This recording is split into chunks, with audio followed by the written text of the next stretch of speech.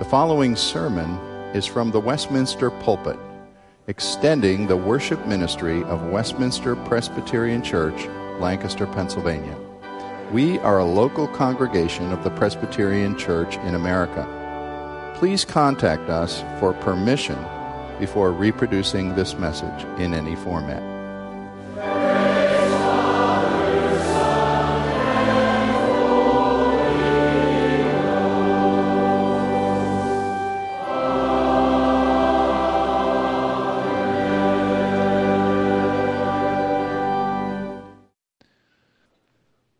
Tonight we're turning to God's Word in the book of Exodus. We're continuing in our series, and if you've been with us, you know that we've come through the plagues, we've come through the Passover, we've come through the Red Sea, and we've arrived now at the edge of the desert. And at each step of the story so far, we've seen God's steadfast love and His protection and His salvation for His people. And so it shouldn't surprise us that we're going to see God's steadfast love and His protection and His salvation again tonight. If you turn with me to Exodus 15, we're going to start at the end, midway through Exodus 15 at verse 22. Again, this is a longer passage of Scripture we're going to look at. So what I'm going to do is I'm going to read up through chapter 16, verse 13. Then I'll summarize the bulk of chapter 16 and close with a few verses from chapter 17. I think these three stories, though, belong together, and it's when we read them together that God's character and man's character shine in all of their fullness. So let's read God's Word together, starting in Exodus 15, verse 22. Then Moses made Israel set out from the Red Sea, and they went into the wilderness of Shur. They went 3 days in the wilderness and found no water. When they came to Marah, they could not drink the water of Marah because it was bitter, and therefore it was named Marah. And the people grumbled against Moses, saying, "What shall we drink?" And he cried out to the Lord, and the Lord showed him a log, and he threw it into the water, and the water became sweet. And there the Lord made for them a statute and a rule. And there he tested them, saying, "If you will diligently listen to the voice of the Lord your God, and do that which is right in His eyes, and give ear to His commandments, and keep all His statutes, I will put none of the diseases on you that I put on the Egyptians, for I am the Lord, your healer." And then they came to Elim, where there were 12 springs of water and 70 palm trees, and they encamped there by the water. They set out from Elim, and all the congregation of Israel came to the wilderness of Sin, which is between Elim and Sinai, on the 15th day of the second month, after they had departed from the land of Egypt. And the whole congregation of Israel grumbled against Moses and Aaron in the wilderness. And the people of Israel said to them, "Would that we had died by the hand of the Lord in the land of Egypt, when we sat by the meat pots and ate bread to the full. For you've brought us out into this wilderness to kill the whole assembly with hunger." Then the Lord said to Moses, "Behold, I am about to rain bread from heaven for you, and the people shall go out and gather a day's portion every day, that I may test them, whether they will walk in my law or not. On the 6th day, when they prepare what they bring in, it will be twice as much as they gather daily." So Moses and Aaron said to all the people of Israel, "At evening you shall know that it was the Lord who brought you out of the land of Egypt. In the morning you shall see the glory of the Lord, because He has heard your grumbling against the Lord. For what are we that you grumble against us?" And Moses said, "When the Lord gives you in the evening meat to eat, and in the morning bread to the full, because the Lord has heard your grumbling that you grumble against Him, what are we? Your grumbling is not against us, but against the Lord." Then Moses said to Aaron, "Say to the whole congregation of Israel, 'Come near before the Lord, for He has heard your grumbling.'" And as soon as Aaron spoke to the whole congregation of the people of Israel, they looked toward the wilderness, and behold, the glory of the Lord appeared in the cloud. And the Lord said to Moses, "I have heard the grumbling of the people of Israel. Say to them, at twilight you shall eat meat, and in the morning you shall be filled with bread. And then you shall know that I am the Lord your God. And in the evening quail came up and covered the camp, and in the morning dew lay around the camp. And here we have the story of manna all summarized. In the rest of 16, we have the coming of this honey bread, this manna that comes each day. And the people are able to gather as much as they need for that day. They're told, though, not to keep it overnight. The Lord will provide for you day by day. You don't need to stockpile and hedge against the Lord's goodness. Some of the people, of course, disobey and do try to hedge against the Lord's goodness and get as much as they can, and it goes bad and stinks. And then the Lord gives the Sabbath command that on the sixth day they can gather twice as much, and there will be none on the Sabbath. And once again, the people aren't sure that they trust the Lord, and they go out on the Sabbath morning anyways to gather manna, and it's not there. And the Lord challenges the people to listen to his laws and his commandment. But in the end of the chapter, then, they're told to gather a portion of the manna and keep it in the Ark of the Covenant as a reminder of God's faithfulness. They then come at the beginning of 17, and I want to pick up at the beginning of chapter 17 and read the first 8 verses. All the congregation of the people of Israel moved on from the wilderness of Sin by stages, according to the commandment of the Lord, and camped at Rephidim. But there was no water for the people to drink. Therefore the people quarreled with Moses and said, "Give us water to drink." And Moses said to them, "Why do you quarrel with me? Why do you test the Lord?" But the people thirsted there for water, and the people grumbled against Moses and said, "Why did you bring us up out of Egypt to kill us and our children and our livestock with thirst?" So Moses cried out to the Lord, "What shall I do with this people? They are almost ready to stone me." And the Lord said to Moses, "Pass on before the people, taking with you some of the elders of Israel, and take in your hand the staff with which you struck the Nile, and go. Behold, I will stand before you on the rock of Horeb, and you shall strike the rock, and water shall come out of it, and the people will drink." And Moses did so in the sight of all the elders of Israel. And he called the name of the place Massah and Meribah, because of the quarreling of the people of Israel, and because they tested the Lord by saying, "Is the Lord among us or not?" And pray. Father, this is your word that you have given to us, your people. We pray that you would use it in our hearts to make us more like you and to give glory to your name. And we pray this through Christ. Amen. Those of you who are parents, you've probably had a situation where maybe one of you comes into the kitchen, say the father comes into the kitchen just in time to hear his son sort of whine and demand, "Give me a drink." And the father might say something like, "Now, son, that is not how you ask for a drink. I'd like you to try that again." But maybe his mother's in the kitchen and says, "Oh no, that's the third time in 5 minutes that he's whined and demanded something. He's not going to get a drink at all until he can learn to ask correctly." Because the context is everything. You need the whole picture of the story to see the true heart of what's going on. And the same is true here. As we pick up the narrative of this story, Israel has just come off a joyful celebration of God parting the Red Sea, killing the Egyptian army, and rescuing his people. In fact, chapter 14 ended by saying, "So the people feared the Lord and believed in the Lord." And chapter 15 is entirely taken up of a song of praise to God for his powerful deliverance. When we pick up the story, Israel's moving out of the wilderness of Shur, and we're told that they've marched 3 days from the Red Sea. 3 days they've been on the march since the Lord rescued them at the Red Sea, since the Egyptian army was killed, when the people are brought up to a problem. In that 3 days, there has been no water, and there's still no water. And so the people of Israel are faced with this question. The Lord our God can beat an Egyptian army, but what can he do in the middle of the desert when there's no water? We don't see a way out of this. And so they grumble against the Lord.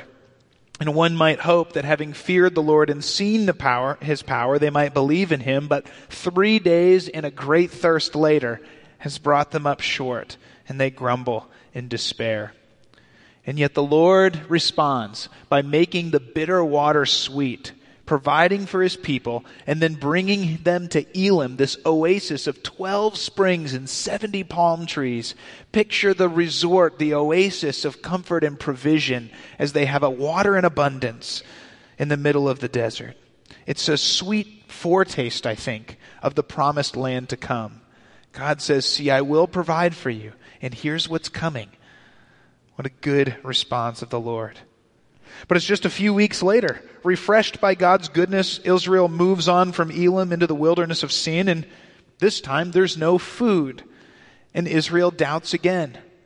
Okay, God, when there was bitter water, you could make it sweet, but what when there's nothing at all? There's no food at all. What are you going to do now, God?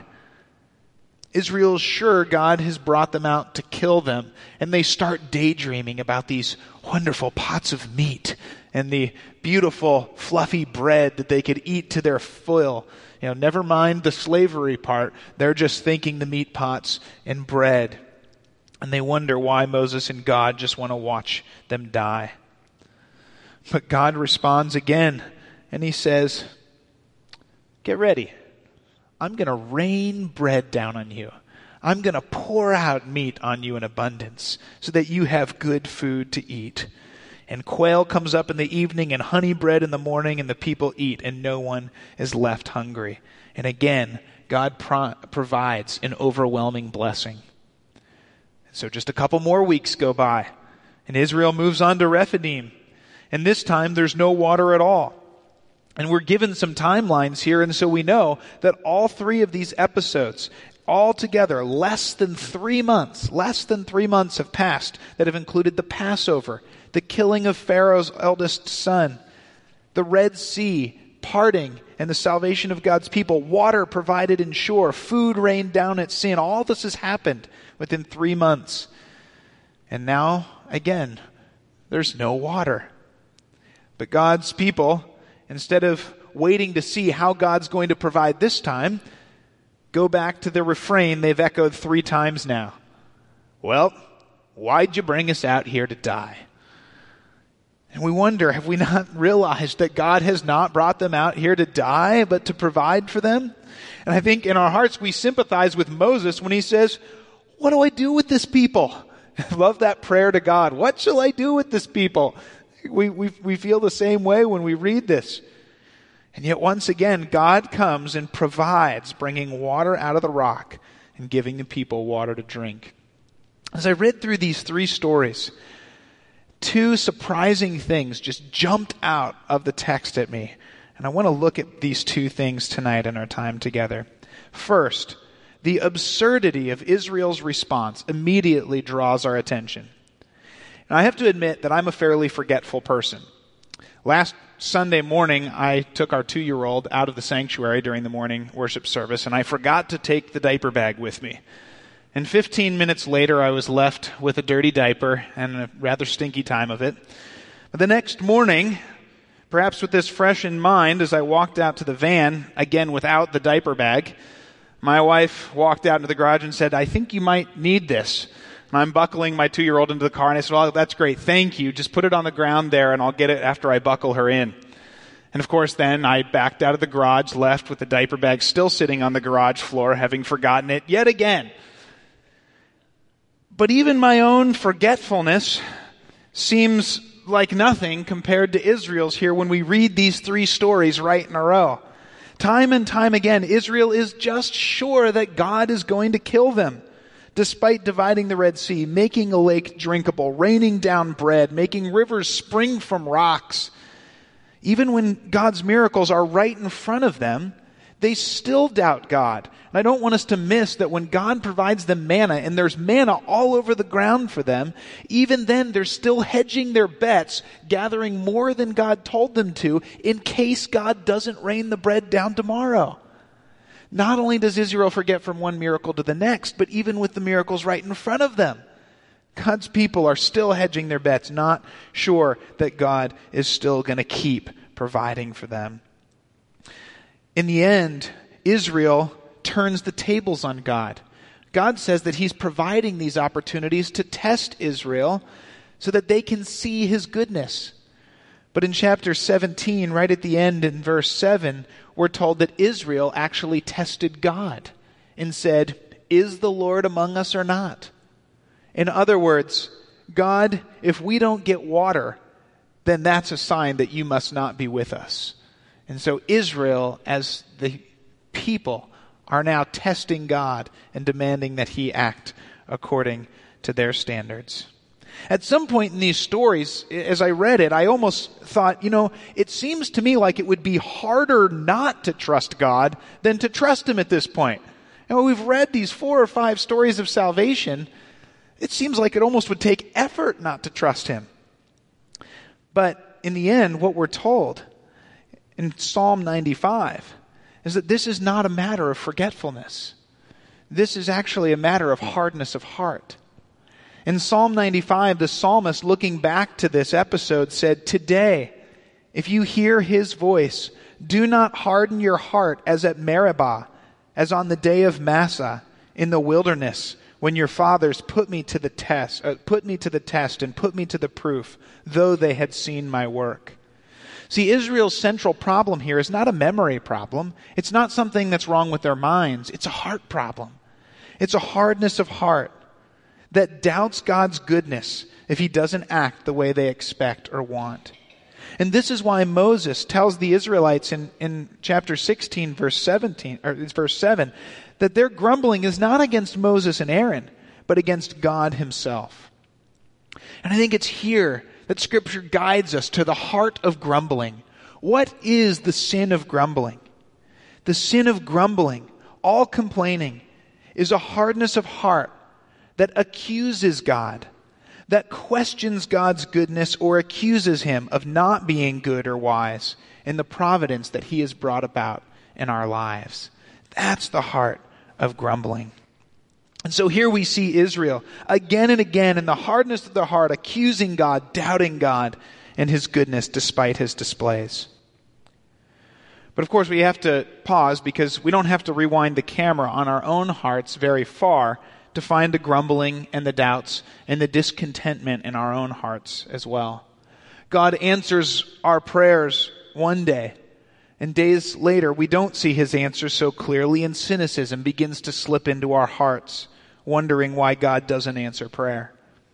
God provides for us again and again, and yet when things aren't the way we want them to be, we grumble and complain and we're discontent with what God has given us. We hear God's word saying in Romans 8, "He who did not spare his own son, but gave him up for us all, how will he not also with him graciously give us all things?" And yet when trouble hits, we wonder how God can be good and let these things happen. See, the problem is, I think, that our culture as Christians, as the church, has come to accept complaining as an acceptable sin. Complaining is something we sort of expect that we will see in our hearts. We'll sort of expect from one another, and we don't see it as all that bad. I look at my own life, and I see this constantly, and as we head into winter, perhaps I'll lose some of your goodwill when I say this, but I'm reminded of my central area of complaining when it comes to snow. Because I love snow. I would have snow every day if I could have snow every day. And we live in a county that we often get snow predicted and then it doesn't happen. Or they predict 8 inches of snow and we get 1 inch. And I complain all the time when that happens. And my wife has to remind me graciously that the snow is something that God brings or doesn't bring as well. And so if I'm complaining about God's providence, even in this little area. But there's far more serious situations than snow in our lives, aren't there? There's doubt and there's discontentment and there's grumbling. And it usually comes about because we're focused on our desires, our needs, our perspective, our timeline, and our expectations. And they become the definitive test of whether God is good or not. There's an army behind me. There's no food. Money's running low. I didn't get that job. My kids are a mess. School is stressful. I'm tired, but I can't sleep. I guess God isn't good after all. And we need the jolt of these 3 stories right in a row to shine a floodlight on our hearts and remind us that when we are discontent and when we complain about life, when we doubt God's goodness, we do so directly in the face of God's word and God's works and God's salvation. Given how much God has told us and shown us his goodness, to the point even of sacrificing his own son for us, our complaining is just as absurd as Israel's. And so when we read this story and think that Israel's sin sounds illogical and absurd, we need to turn the light on our own hearts and see our grumbling and complaining as sin against God's goodness, just as Israel's was. But Exodus 15 to 17 is not primarily about grumbling. In fact, I think if we leave tonight thinking mostly about how we shouldn't grumble, we'll have missed the central point of this passage. And so we have to look at the second thing that just jumps off the page of these stories. The second thing, I think, is the main point of this passage. And that is that again and again and again, God shows his patient, steadfast, gracious love and provision for his people. God's people cry out for water in a demanding voice, but God provides them with water. God's people cry out for food, and God gives them food. God's people cry out for water again, and God gives them water.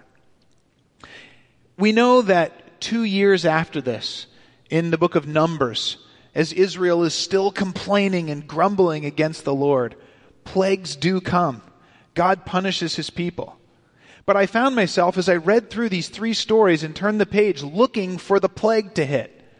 I kept looking to see, now, where again does God strike the people with disease? Or where again does God kill a bunch of the Israelites for their grumbling?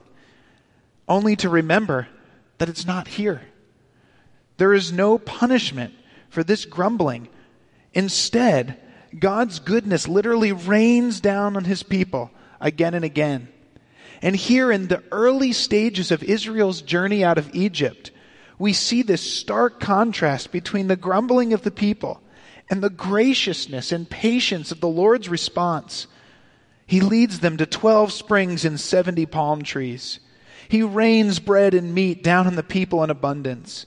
He causes rivers to spring out of the rock. And when the people are doubting whether the Lord is among them or not, God graciously shows up in a glory cloud and says, here is my presence. I am with you. Why does God do this? Why doesn't the plague hit? Why does God provide again and again? Well, I think first, because God is faithful. God has made promises to Abraham and to Isaac and to Jacob that he will bring his descendants into the promised land. And God in these provisions is keeping his people alive and fulfilling his promises that he's made to his people.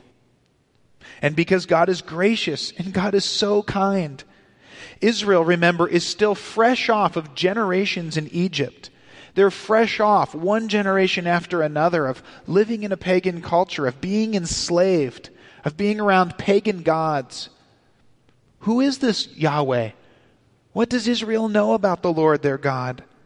And I think God is leading them by the hand, patiently and persistently in the early stages of their journey, showing them again and again his patience, his power, and his goodness. He is doing so through tests, but through each test he's saying, I'm going to show you again.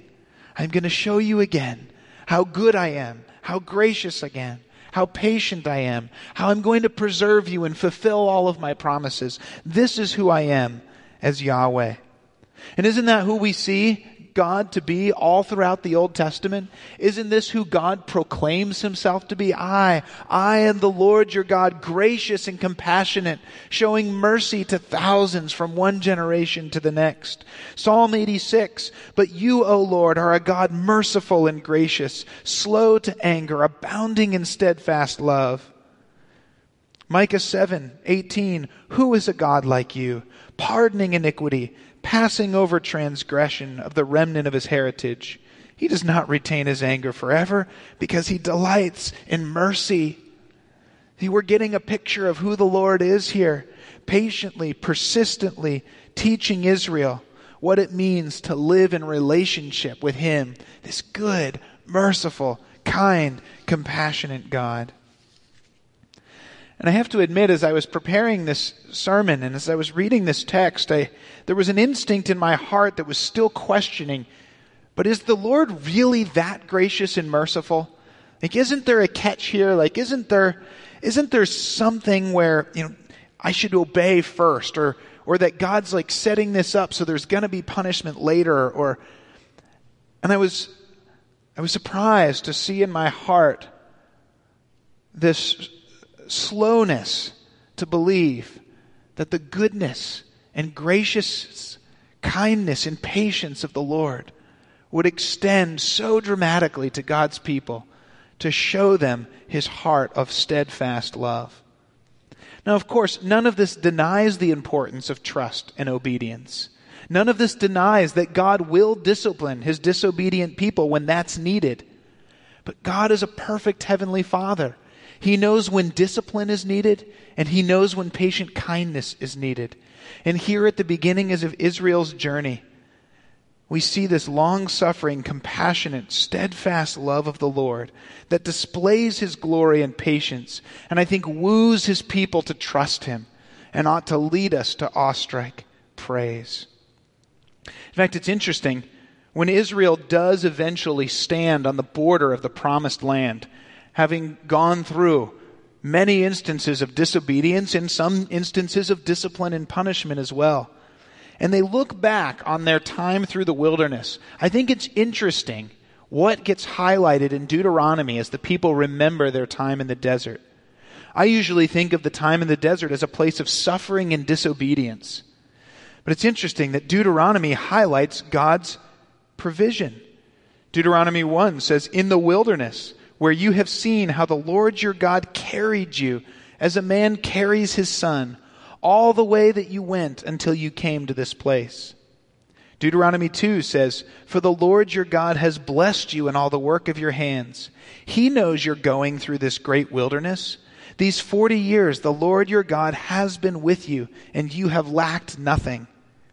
And most fully in Deuteronomy 8, "He humbled you and let you hunger, and then fed you with manna, which you did not know, nor your fathers knew, that he might make you know that man does not live by bread alone, but man lives by every word that comes from the mouth of the Lord. Your clothing did not wear out on you, and your foot did not swell these 40 years." Do you see Deuteronomy emphasizing again and again that the wilderness was a time of God's gracious provision and protection and providing and humbling and care for his people? And what's the point? What's the purpose of these 3 wilderness episodes? Certainly to show Israel their sin, yes, but so much an invitation to trust the Lord's goodness. Again and again, an invitation to show with crystal clarity the power, faithfulness, and goodness of Yahweh, who could be trusted in the face of any situation. And these three episodes show that with so much clarity. I think as we pause maybe for application, it's worth us remembering that the Bible says that we're also walking in the wilderness. We've seen the Lord's salvation in Christ, just as Israel had seen their salvation at the Red Sea. But we're still waiting for our final rest in the promised land, just as Israel was. And our journey in between the moment of our salvation and our future hope is a passage through the wilderness. But the wilderness, while it includes challenges, while it includes times when we may not see the Lord's provision right away, just as Israel did not, the wilderness is not a bad thing. It is an opportunity to see the Lord's care for us. One commentator put it this way. He said, the wilderness calls us to remember 2 truths. First, that this wilderness is not our home. This world is not our home. We're just passing through. Our hope is not here. Our treasure is not here. Meaning and fulfillment are not found here. We should not expect to find these things here. in a broken world that longs for the fullness of salvation that is still ahead of us. But at the same time, this world is still God's world. He's still fully in control, fully guiding us and giving us everything that we need. And so in the wilderness, we look to God's steadfast love, God's gracious kindness, and God's trustworthy presence with us day by day, even while we endure and wait and look steadfastly to the hope that is still before us. So here's Israel, walking through the wilderness, encouraged day by day to depend upon God's goodness and faithfulness as they ate the manna that God gave them again and again. And you can see what a thing it would have been to have a miracle of bread from heaven each morning. I can only imagine waking up each day and taking that in my fingers and saying, I can touch the faithfulness and the provision of God. But brothers and sisters, we have something far better. We have something better than manna that could be touched. Because remember the conversation that Jesus has with the people in John 6? Jesus summoned the crowds to believe in him, and the people said, now, Jesus, what sign will you do that we may see and believe? They said, see, our fathers ate manna in the wilderness. As it is written, he gave them bread from heaven to eat. In other words, their question is, well, Jesus, can you do anything as awesome as making bread rain down from heaven so that we can touch it and see your power as God? But Jesus responds, truly, truly, I say to you, it was not Moses who gave you the bread from heaven, but my Father gives you the true bread from heaven.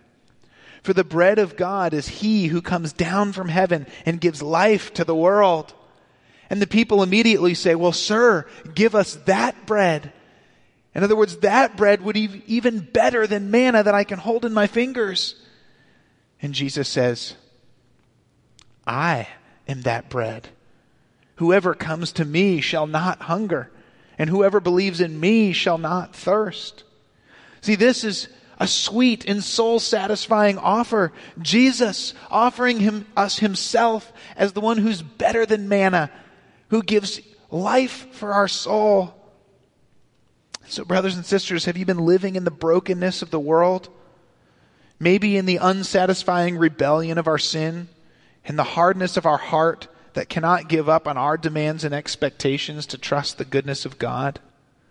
If so, will you come to Jesus, to the bread that satisfies? Maybe you have come to Christ, but the wilderness still seems overwhelming. Does the hunger and thirst of the wilderness road still seem too much for you to bear? Remember this: your patient, good Father has given you not just daily bread, but the daily presence of Jesus, the Son of God, the bread of life. He doesn't just give satisfaction and fullness so we can go off and live our life in self-sufficiency. He gives us his Son so that we can live daily in dependence upon him and the fullness of life brought by the Son of God. The food and water of life come as we rest on him. In Exodus, God's people rested by 12 springs and 70 palm trees. They ate honey bread and meat day after day. But Jesus comes, saying those things were just pictures and preludes to the rest and satisfying goodness that God offers to all who come to him in Christ. And so the question is, will we rest on this bread of life this week? Let's pray. Father, I thank you for this glorious provision of Jesus Christ. When I think of how good and kind, merciful and gracious you were to provide manna rain down from heaven day after day to sustain your people. And then I think that Jesus says, oh, that was nothing compared to me. I have come to give you life day by day, life abundantly that leads to eternal life, fullness of life. Lord, this week, whatever we may walk through, may we have joy in the life of Christ. We pray this in his name. Amen.